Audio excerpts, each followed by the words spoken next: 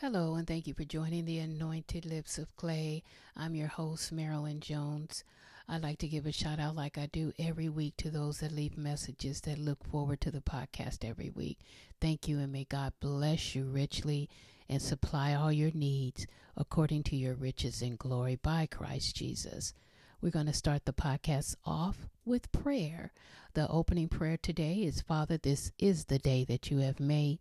Let us rejoice and be glad in it. None of me, but all of you. Father, I ask that you anoint these lips of clay, Father God. Be glorified in what is said today. Father, I thank you that you give us wisdom and you give us understanding and knowledge of your word. When we don't know what to do, your wisdom gives us direction on what to do in our lives. And we give you glory for it in Jesus' name. Amen. We're going to continue with promise and purpose, and this is a continuation of part 2. I just want to mention I made a mistake last week when I said Joshua 1:9, how Joshua knew and called, God called Joshua from his mother's womb. I do make a correction. That was Jeremiah 1:9. It was Jeremiah 1:9, not Joshua. So please forgive me for that mistake. I wanted to clear that up. But I read a passage on Facebook last week, and it was posted by Morgan Freeman, and it said, self-control is a strength. Don't allow your mood to shift based on the insignificant action of someone else. Don't allow your emotions to overpower your intelligence. And I thought that was powerful. So today we're going to go over some confessions and we're going to continue on. But let's do the confessions first. And if you can, repeat after me. This first confession is Timothy 1:7. And it says, God has not given me a spirit of fear, but of power and of love and of a sound mind. And we have to remember, God may give us an assignment, and it's something that is the furthest thing from our mind. It's something that is always going to cause us to stretch. It's always going to enlarge our territory. So that's number one. It's always going to be bigger than what our mindset is. So don't allow the fear to get into your heart and say, I can't do it. Just begin to step out. And if God tells you to do it, or he gives you the direction to do it, then just start walking towards it. Okay? And the next thing, next confession we're going to make is that said, I am like a tree planted by the rivers of water. I am a doer of the word of God. I am joyful in those things which I do. I take the shield of faith and I quench every fiery dart of the evil one. Christ has redeemed me from the curse of the law. Sickness has no place in my life. In Jesus' name, I am submitted to God, and the devil flees from me because I resist him. A lot of times, God will give us a promise. And in that promise, we might question, is this a fantasy or a promise? And a lot of times, the difference is the promise is always going to be based around God getting the glory. It's not going to be all about you. It's going to be about God getting the glory through you. The fantasy, we know, that's just self. It's going to be all about me. So when you get a promise, the first thing you want to do is you want to pray. You want to pray it through and say, God, give me the directions on what to do. And you may run into someone that may say something that becomes a confirmation. Always know this. The wisdom of God comes with peace. So when something comes and it's like, okay, you got to do it. You got to do it now. Time is running out. You got to sign here because it's not going to happen. Then that's when you don't sign. Then that's when you back up, because God does not operate like that. He comes in a still, smooth voice. And you'll know it's God because it also comes with peace. It's not a rush, rush, rush. So when you pray and you ask God for directions, just be patient. Know that it's going to come to pass, but we have to be patient. And that's one of the hardest things that we could do. And even for me, I was like, oh God. But once we know that we planted that seed, it's going to bring a harvest. So we just have to believe it and know that God is going to bring it to pass for us in our lives, because greater is He that is in us than he that is in the world. So continue to trust God in all that we do. And I was reading also um, about the fruits of the Spirit. And the fruits of the Spirit, see, all of these things, once we start believing God and once we start walking in the direction that He has us to go in, we need to have these things in our life that uh, shows God, we're ready. We're on our way. We're not there, but we're making progress.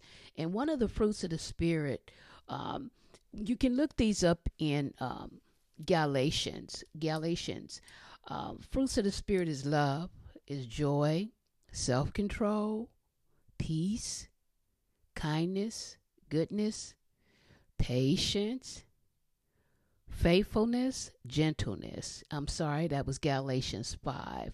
And if we blow it, we just go to God and say, God, forgive us. We blew it. Help me to overcome whatever it is I need to overcome, and just get back up and continue on in the race.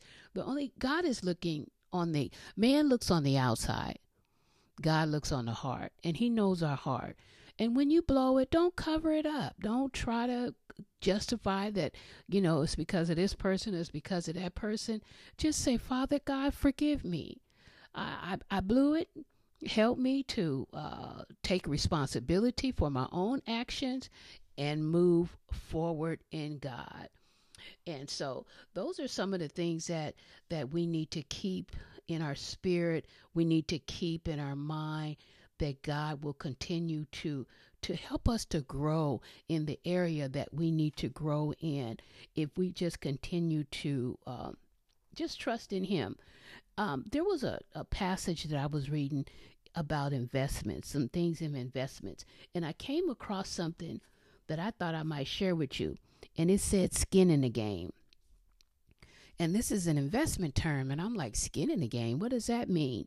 And when I read, it meant that, say, a CEO of a company brings an idea to, say, his boss or the company that he's interested in being a part of. So skin in the game is when you can invest your own money in your idea. So when you do that, the company decides, okay, well, if they're going to be able to or be willing to put their money out there for this idea, then let's go ahead and get behind them. So that's skin in the game. That's what that means. And the reason I brought that up is because when we trust God and when we believe God for something, we need to have skin in the game. And that means we need to start walking towards what He told us to do. When God put it on my heart for this podcast, trust and believe, this was the furthest thing from my mind. I had no idea. I didn't know what to do. I didn't have any technical skills. I didn't have any editing skills. I'm getting better, as you could tell. I'm still working on my editing, but I don't want to edit out everything for the simple fact that I don't want to sound like it's a robot and it's so rehearsed. So that's what I don't want it to sound like. But then again, I'm going to go back to skin in the game. You just have to get involved. If God say, okay, do this, start working towards it. It may be on a small scale, a small budget, but guess what? Just continue on. Okay? And you will see the outcome. You will see the results. And let's see. This is a continuation of our previous conversation. The recording stops. I do apologize. However, we were talking about when God does give you a promise that you have to just believe and pray it through. Remember something when you're praying, it's not the length of time you spend in prayer. It's not the position. You don't always have to be on your knees. You could be riding in your car. You can be in the restroom. You could be in the shower. It doesn't matter. Again, man looks on the outside, but God looks on the intent of the heart. So it's your heart that God looks at. That's why he considered David, we spoke about before, a man after his own heart. Because one thing about David, David wrote 78 books of Psalms, of the book of Psalms.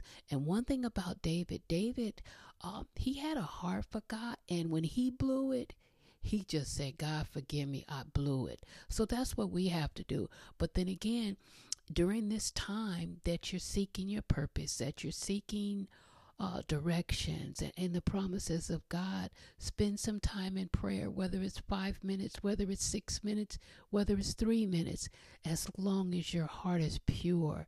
And then you always say, God, forgive me for anything, any sin in my life, anything that will cause my prayers to be hindered. God, forgive me. And God will begin to open up doors for you on your behalf. And you'll begin to see those doors and see those things manifest in your life. Again, we talked about complaining. Don't complain. That's the worst thing that you can ever do. That's the first thing that will abort your blessings if you start complaining. You know what? Take the time to look around. Take the time to say, you know what? With that virus, you may know someone or have a family friend or someone that had experienced, your family and friend that maybe had gone on to be with the Lord. May God rest their soul. But think about it. You're still here. You are still here. I had coronavirus. I went through a terrible ordeal, but I just looked back and I said, thank God that I'm still here. And we have to count our blessings. A lot of times we just look at the things that we don't have. We don't have this and we don't have that. But think about the things that we do have. You know, this person's not in my life. That person's not in my life. But who is in your life? The enemy wants you to keep focusing on what you don't have, and forget about what you do have. You have a new day. You have a day to be thankful. You have a day to say, okay, God, this is a new day. I have all my activities of my limbs. There's people that can't even get around. You know, so be thankful. Don't complain. You know, you get gas prices. Don't complain. Thank God you have a car, you know, a roof over your head, a bed to sleep in. Maybe you're not sleeping in a bed. Maybe you're sleeping on a couch. Thank God that I have a couch to sleep on. Thank God that I have covers. Just basically what I'm trying to say is be thankful for everything that you have. As you begin to be thankful, you'll begin to see doors open. Promises come into pass. Your purpose will start illuminating your mind, and you will start to see the Lord move and orchestrate in your life. And be patient once again, because this is not something that happens overnight, but your words will bring it to pass. And sometimes you don't always have to be with a crowd or in the crowd, because a lot of things are birthed in privacy. And sometimes God has you isolated. And I say he has you isolated to elevate. And you don't always have to be a part of the who's who, but you know, you be led by God and decide and let God lead you on which direction you should go in. There's a lot of different religions out there. There's a lot of different beliefs. Believe this, believe that. Our ancestors do this and this, that. And I'm not knocking nothing that nobody's believing, and that's on you. But my thing is this: when I was sick, I know who healed me. When I was without food, I know who took care of me. When I didn't have any resources, jobs, I know who supplied my need. I know who I called on to look after me. And so you rock with whoever you want to rock with. But for me in my house, we're going to serve the Lord. And the Bible speaks of, you train up a child in the way they should go, and when they're older, they won't depart from what you have planted in them. God has given you that child as a gift. That's a gift from God. So therefore you offer that gift back to God by teaching that God the word of God, teaching that child the word of God, showing that child, teach that child how to pray, teach that child how to trust God. I remember back in the day, I'm going to just share a slight testimony. I was believing for a car. Well, I had a truck, but it was like, it was old, and I kept getting it impound by the police department because I was rolling dirty, didn't have no license, and they just kept impounding the car, and I'd pay $1,500 to get it out, and it was just a mess. So I said, you know what, I'm going to believe for a car. And I told my kids at the time, I said, come on, we all going to be riding, so we all need to get together and believe for this vehicle. And I said, and we're all fasting, so ain't nobody eating. We going to pray, and we going to pray in this circle, and we going to believe God for a car. And I remember that day, oh so well. We got in the circle, we held hands, and we began to pray. And everybody took turns around the circle and prayed and believed God. And I said, okay, now it's time to eat. But we was fasting. Everybody went on a fast in the house for 5 hours. So I think that following Saturday, I still didn't have a driver's license, right? But I said, I'm going to get me a car. I went and got me a nice cherry red Toyota Camry with no license, and I think I gave him $200. So, it was just a small testimony, but God has been so faithful to me, and he's done so many great things. I remember just sharing some testimonies. I remember a time where I was off from work. I had no income. I didn't know how I was paying my rent, but I had faith, and I said, God, I know you didn't bring me this far to just leave me. I know that there is a purpose for me. I know that you have a plan for me. I know it, God. And I was trusting and believing God. Well, how I got my rent paid, the property owner, the property management company that I live with, I was calling to tell them, give me a little time. And they said, oh, no, you already paid your rent. And I said, I did. They said, yeah, you overpaid. They told me the month that I had overpaid. Now, I know that was a miracle of God, because I know I wasn't overpaying my rent. It's due on the 1st. You're going to get it on the 1st. That's my mindset at that time. So that's just a small testimony of God's faithfulness and his goodness. We have come too far to turn back now. Why would you turn back? What are you turning back to? What are you turning back for? God has brought us from a mighty long way. Another testimony I'm going to share. I was diagnosed with cervical cancer when I was pregnant with my daughter, and the doctors told me, they said, you have cancer and it's spread through your body.